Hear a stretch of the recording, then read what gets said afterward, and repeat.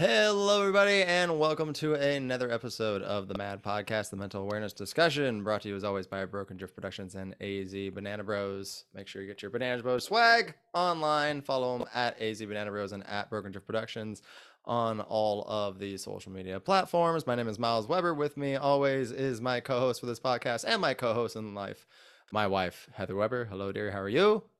I am cozy. How are you? Oh, I'm just peachy. I'm not as cozy as you right now. So, but I mean, Only I'm place I can be comfortable. So yes. She's in bed right now because pregnant, very, very pregnant. So yeah, bed is where she is coziest. So right on. Thank you for reporting hard from the bed, dear. And joining us today is a very good friend of mine and also a very well-respected journalist. He is an amazing human being inside and out, and we're very happy to be talking to him today. Give it up for my friend Jarrett Hill. Jarrett, what's up, homie? How are you, man? Hey man, I'm doing really well. I feel like I didn't have as good an adjective like as peachy or cozy, but I'm feeling pretty good. I don't know if that Good. works, but yeah. I mean, peaches, cozes, it's all good, man. It's all relative. It's all in between. Sure. We're making it Yes. happen. We're making it work.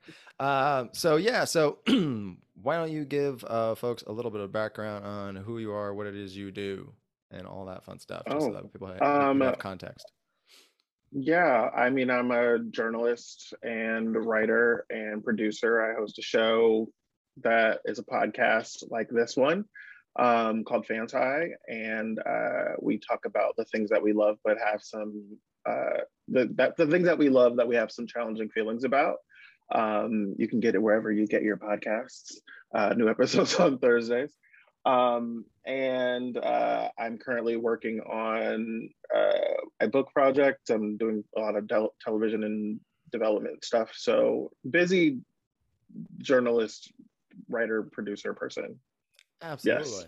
100%. Yes, 100%. And we brought you on our mental health podcast because you are a member of the LGBTQIA plus community. I Gotta throw did that one hear in there. about that. I Yes, that was the did. thing. Yeah, I don't know if you got the Yes. email because I mean, because Oh no, I go to the meeting, so it's like that's good. That's good. Oh man, wouldn't that be great if that's how you come out? You just get it in the mail or like an email. Just, oh, I guess I'm gay now. All right, right. I That's guess just that's how that works. okay. It would have made it so much easier for me, let me tell you. But that's a Right? different conversation for a different therapist. Right, exactly. Well, I mean, that's kind of what we do on here anyway, is You dive into know, those layers. We like to pick at those. Yeah, let's talk about your mental health as a result of your identity. I mean, I think that's a side of things that people might not consider when thinking of the LGBTQIA plus community. It's just kind of like the mental health side of things. What are some things about being within that community that could be very mentally, let's say, taxing, if you will, as a result of identifying in that community? I mean, I would say for myself, I would be better off speaking for myself than for like the whole of the community, obviously. But like at the intersections of where I fall as a Black gay man, who is living in Los Angeles, I know that some of the unique elements for me, um, the first thing that immediately comes to mind is thinking about race and the way that race plays, a factor in our queer communities. I'm always thinking about things through the lens of race. One of the things I do is I'm president of the National Association of Black Journalists of Los Angeles here, and so we're always talking about Black journalists and thinking about Black journalists and comms professionals. And race is something that has had a lot of impact on my own mental health just as an individual. But if we're thinking about queerness, on our show, I think this week or next week, we're doing a show on online dating, right? And like, as you think about being a queer person, race is an interesting thing when it comes to dating because there's so many things to consider. If you are a Black person, the question is like, oh, do you date anyone that's not Black? And then if you are dating someone that's not Black, then there's a social thing about that, right? About being in an interracial relationship. There's a whole way that people, there's a whole way to feel about like the white gay community, There's a whole other situation for folks that are like, I'm only dating within my race, or I'm only dating Black and brown. And I think like that's probably one of the things at the forefront of my mind right now as I'm like single and actively dating again. But like when it comes to queerness, I feel like the thing that cuts through every issue that we have is race, because typically, you know, anything that is experienced by Black and brown people tends to be disproportionately often negative. So that's the long answer, I guess. Oh, for sure. We appreciate the long answer. So would you refer to it as the Black queer community then? As far as, because I'm trying to get the differentiation between the two for people who don't necessarily understand, because people don't understand like how many different facets there are of that community, you know. So there's a lot of Sure. different subdivisions and everything like that. So where do you think yeah, where do things come into play once you start to differentiate between those two communities? Like how are they different distinctly, you mean? Yes. I feel like our white gay community is heard a friend describe it as, you know, white gay men just wanted like access to all of their privilege, and that's why they went out fighting for marriage, right? And I think Mhm. that like America's lens on queerness is often through the lens of marriage, because we've had marriage equality and gay marriage and all of this language that's been out in the lexicon for so long, and you know, the equal sign and the rainbow and pride and all of those things. But like the real issue was about marriage. But I mean, I know for Black and brown folks that are queer, like our conversations around marriage have been like very low priority, right? And even when we see those kinds of groups, the people who are leading the movements of those things, like if we think about gay marriage specifically, um, the the Supreme Court case was, you know, white folks, right? The way that went forward, and so like the issues of the intersectionally marginalized people kind of tend to fall by the wayside, and it's always kind of like the, oh well, you know, we'll deal with you all later. And so like the same issues that we have in culture throughout, you know, cisgendered heterosexual people, when it comes to like whiteness, it all applies in gay community as well, right? It's just a different kind of oppression compounded that a couple of different times with intersections. Whereas I should say the Black community, the Black queer community, is its own like thing, right? Mhm. With you know, language that tends to permeate culture in unique and specific ways, and really tend to take a lot of space in entertainment when we're thinking about Black and brown queer communities. When we think about just specifically Black queer culture, there's so much to do with, you know, design and dance and, you know, creative arts, but also like there are really, really fantastic intellectuals in the Black queer community as well, that are taking on the issues of being queer, but also of being a even more marginalized person. If you think about being queer and then being Black and then being a woman, right? Like there are multiple intersections to that. So that's kind of the juxtaposition that kind of is in my mind as we talk about the distinctions between the two communities. Fair enough. That makes a lot of sense. What do you think you wish more people outside of those communities knew about those communities, just day to day, you know, as far as like mentally what's going on? Because I mean, it's like you broke down, there are many different layers that are happening in there. And I mean, I think there's been a lot of like buzz talking around the gay community, especially right now. I think a lot of stuff's been coming out with about like Dave Chappelle's special and everything. And so there were some things that were said within that were shedding light on certain Mm-hmm. communities. So what are some things that you think people just are under informed about to do with the mental health side of the Black queer community?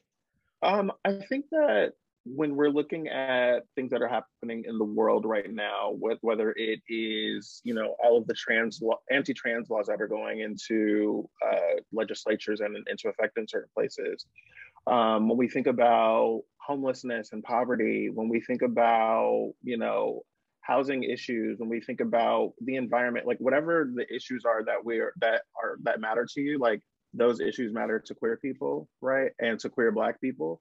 And I think that so often Black queer communities tend to um, find themselves in mainstream culture through the lens of like HIV and AIDS or drag, right? Because like RuPaul's Drag Race is a huge show right now, and it's a fantastic show. It does very well, right?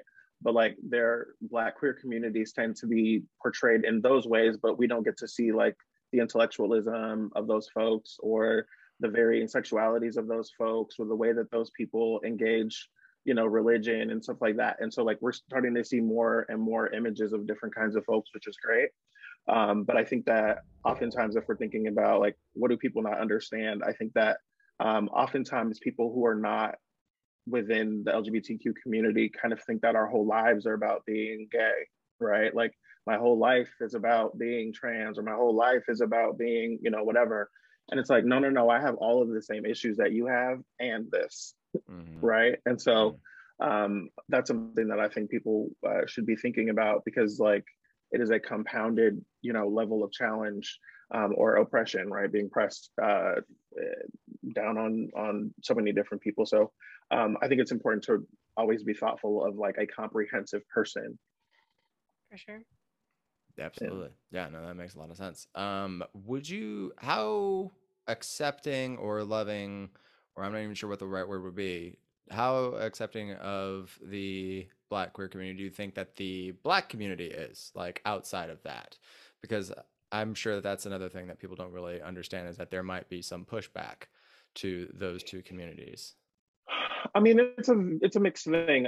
I think there's a lot of narrative about the ways that Black communities aren't supportive of LGBTQ folks. And I mean, certainly there's that narrative that exists and there's some level of truth to it. But I would have to say like my own personal experience, like I grew up super Christian and very much in church and things like that. And like my mom was like the main person I was worried about coming out to, because my mom was, you know, my mom was super Christian. And so one of the things I've only really started to recently appreciate is that like my mom has been the person who has worked the very hardest to understand me, to, you know, respect me, to ask questions when she didn't understand something.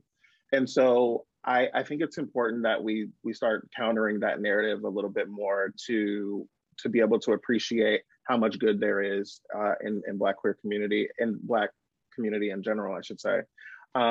Because there's plenty of narrative about the negative, but my experience has been relatively positive over the long run.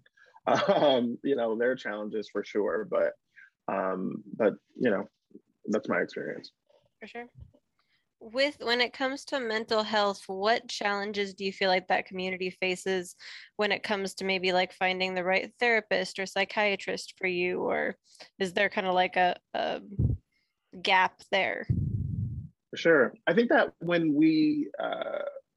we're thinking about how communities are looking for therapy, I know for myself, I went into therapy really wanting a Black woman, right? When you live at different intersections of identity, the parts that might bring you the most comfort or might feel the most familiar are probably the ones that you're going to want to lean into. Mm-hmm. And so if you're a, you know, Latina trans woman, you might end up wanting a woman, you might wanting someone that's Latino or that is trans or that is a Latino trans woman, right? Like I know for me, the thing I really wanted to lean into was the Black woman piece, because Black women had always been the people who supported me the most when I was young, who made space for me when I was like, you know, not being accepted and welcomed.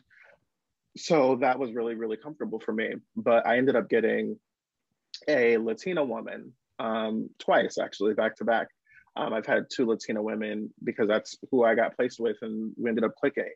I found that for me, it wasn't necessarily about needing a Black woman per se, but needing a woman who understood race in the ways that it affected me, right? And so a running joke that I have on our show is that like my favorite kinds of white people are the white people who've been called white people.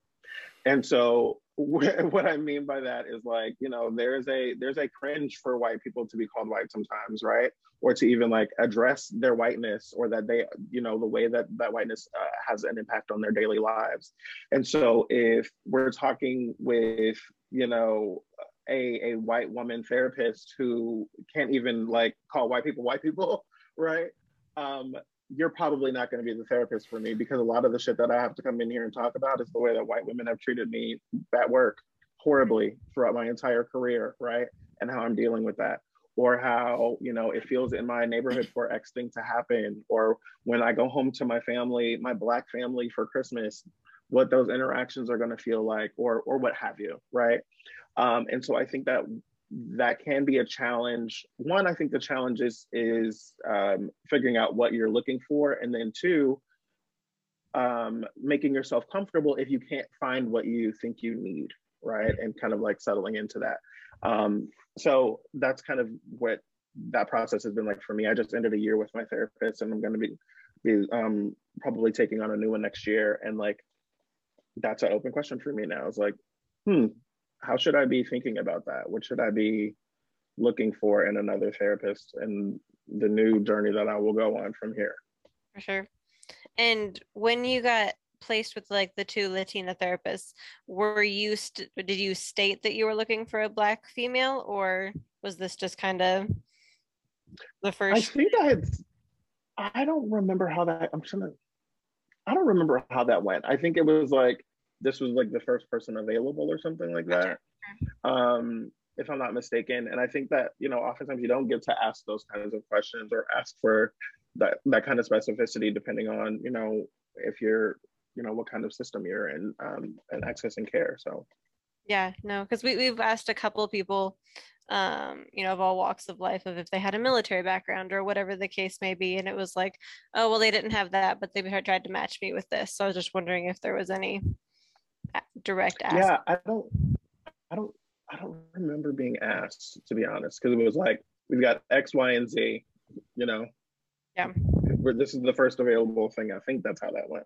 For sure. That makes sense. Cool thing we've been observing lately has been seeing a surge in women of color becoming therapists or mental health professionals. We've really seen, you know, most of the mental health professionals we've had on this podcast have been women of color in some degree. So, I mean, yeah, it's really cool to see. And that's something that people totally don't think about. You also mentioned something when you were talking there this last go around about the workplace and some of the things that you've been subjected to in the workplace. Can you talk about how it can leak into that area of your life, identifying the way that you do?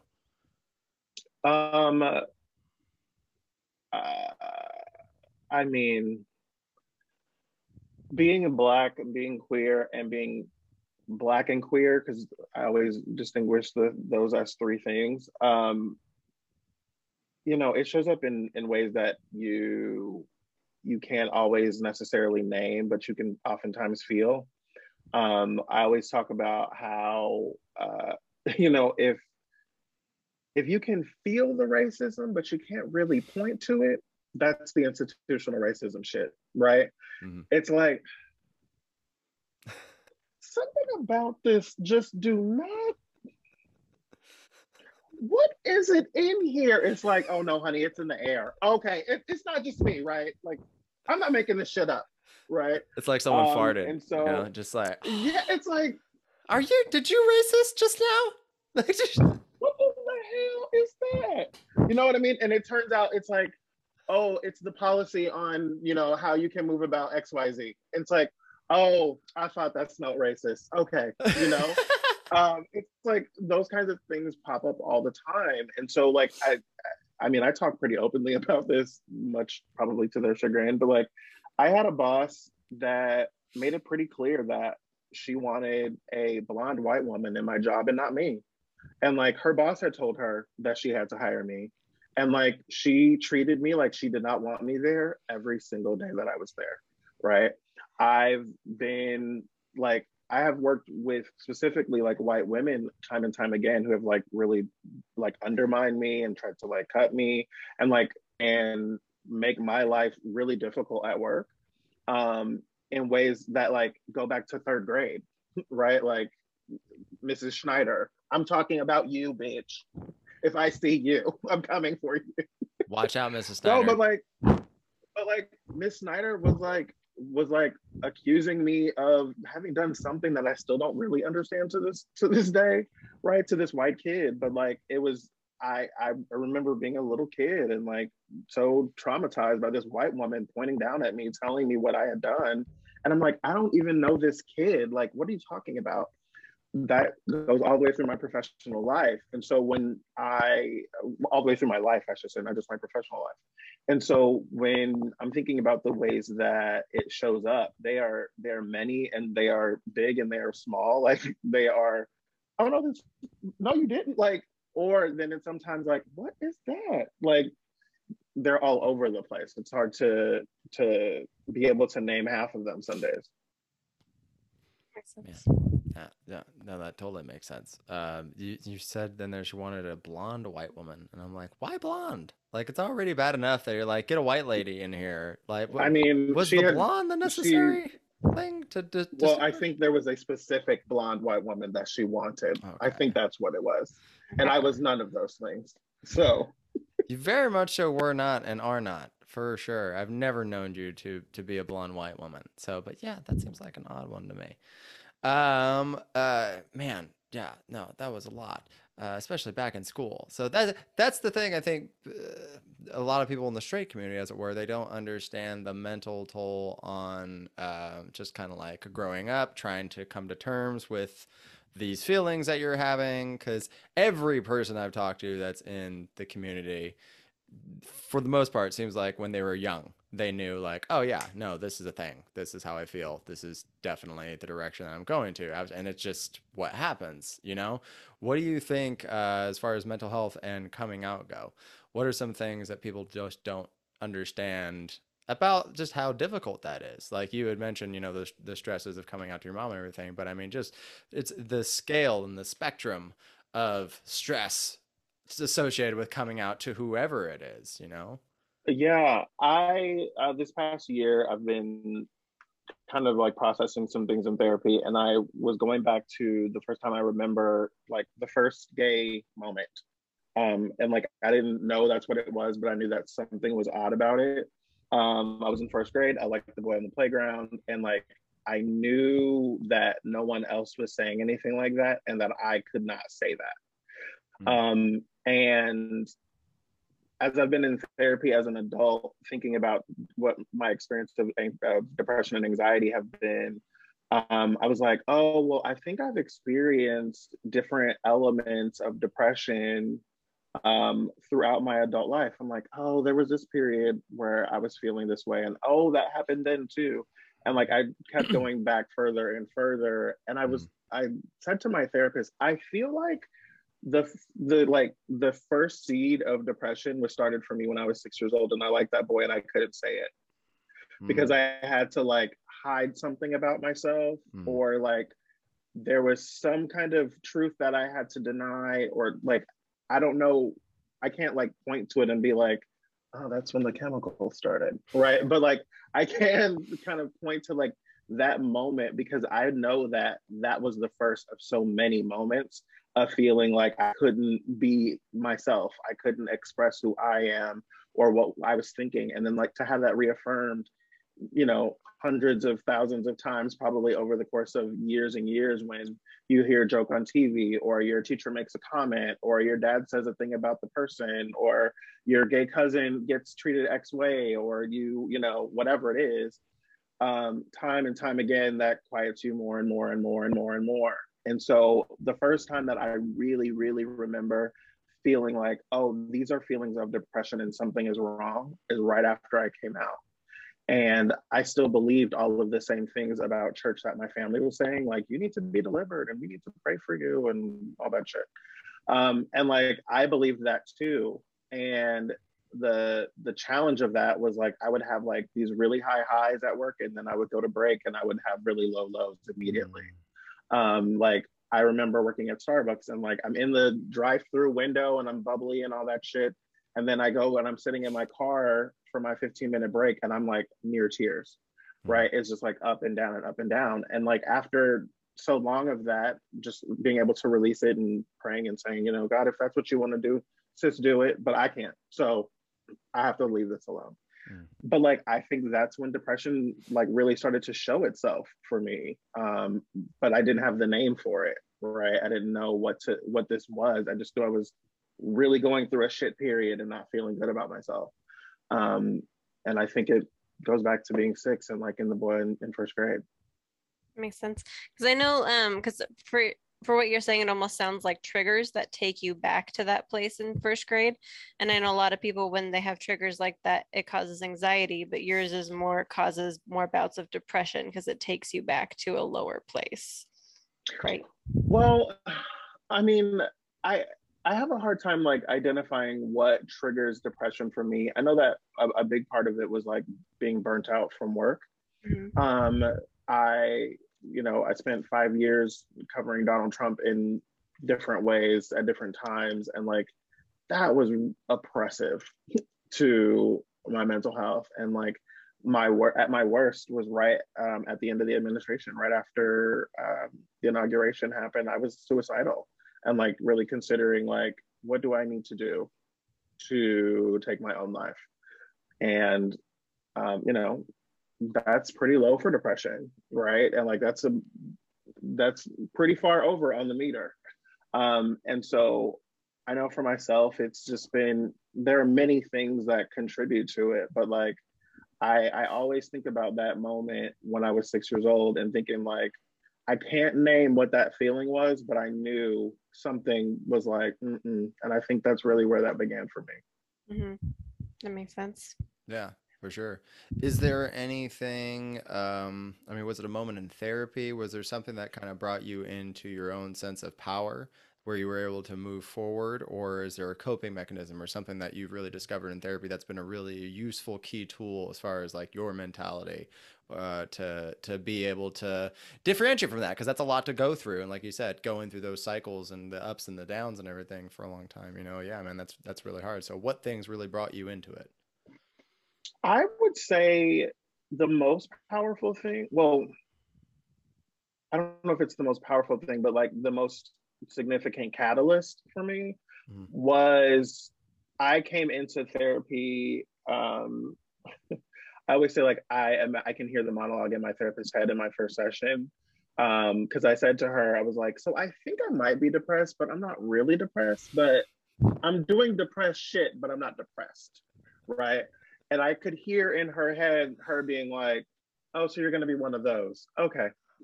And like sitting back in the seat with the notepad, like, here we go, right? Let me pull out the one who doesn't believe in this file, like that stencil or whatever. But like I've been in therapy throughout my life, but I depression was something I just could not attach to, right? I was like, I'm not one of those people. So throughout our sessions, a couple of different times, I said to her, I have been doing this depressed kind of shit, but it's not depression. Mm. And so she was like, I said to her, well, the last few days I was doing this and da, da, da, da. And she was like, oh, you mean like depression? And I was like, oh. And like, then I saw it, the light went on that day. And that was the catalyst for me of being able to like appreciate like, oh, this is actually a thing. And it was also kind of liberating for me because for a long time, I just thought I was lazy. I was being lazy all the time. Because for me, depression shows up in fatigue and tiredness and, needing sleep and stuff like that. And that's one of the ways. And I was like, oh no, this is a thing. I'm not just being an asshole, right? Like I'm feeling something and now I can do something about it. Mhm.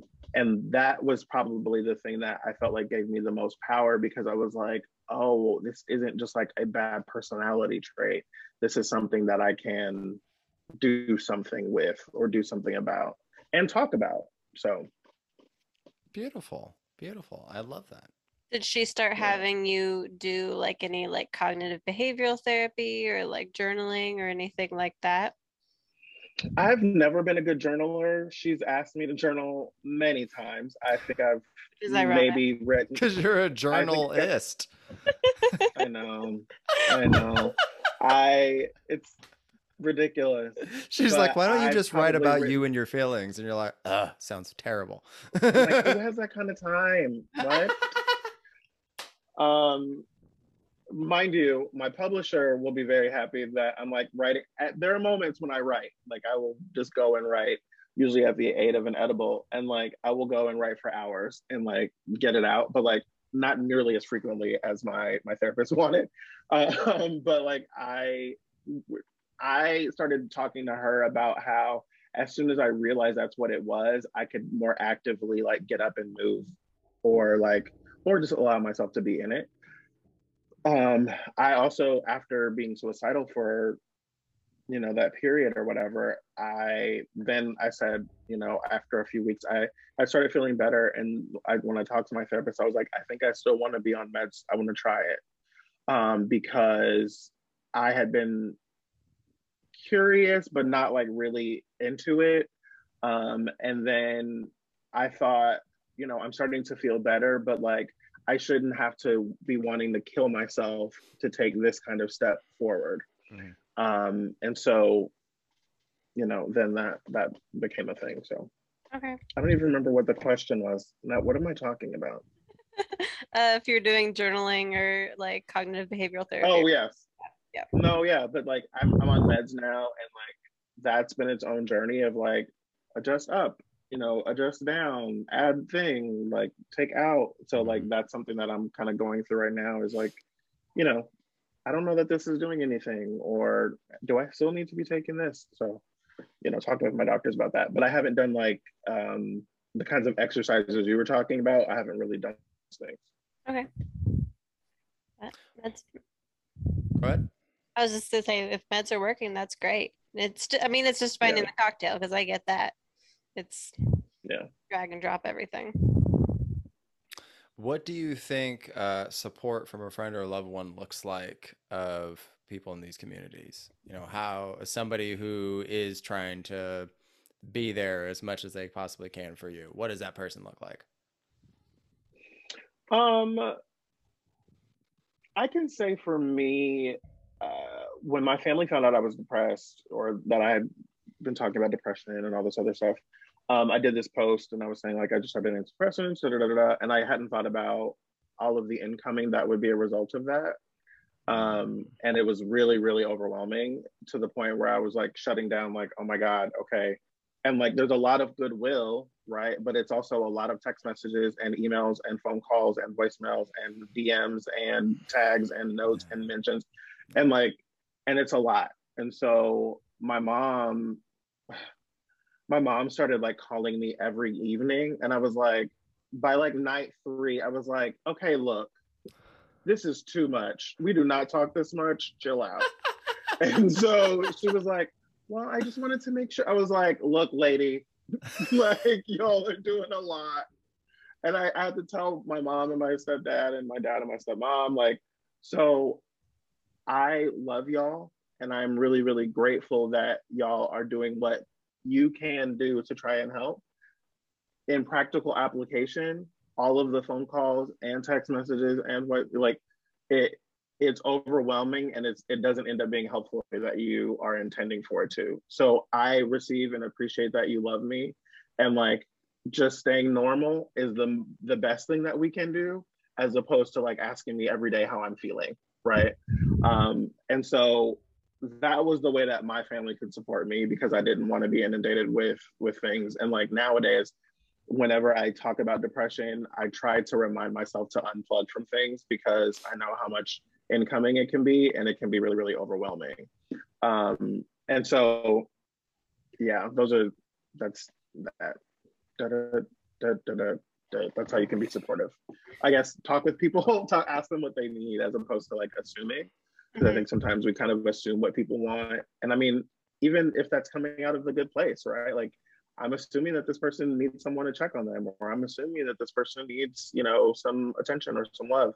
But like, I think sometimes the best thing that we can do especially with communities that we don't understand, or people that we don't understand, is just listen, or ask what you can do, and be attentive in the ways that are necessary. For sure. That makes sense. Do you feel like, I know because you said you have a podcast and you have quite the platform, like on social media and everything like that. Do you feel comfortable being as open as you were with that initial post about your mental health, or do you kind of just stay back and keep it to close friends and family? I talk about depression a good amount on the show. And last year in July, I did a story for Self Magazine, talking with journalists, Black journalists specifically, about what it was like getting through June last year. June is, uprisings everywhere, our quote unquote racial reckoning or whatever. And so like, that was a really, really hard month to be a journalist for a lot of different journalists around the country. And so because I did that story, I end up talking about mental health a lot more. It gets referenced back to quite a bit, and people will say, "Oh, we saw your story. We'd love to have you come talk about."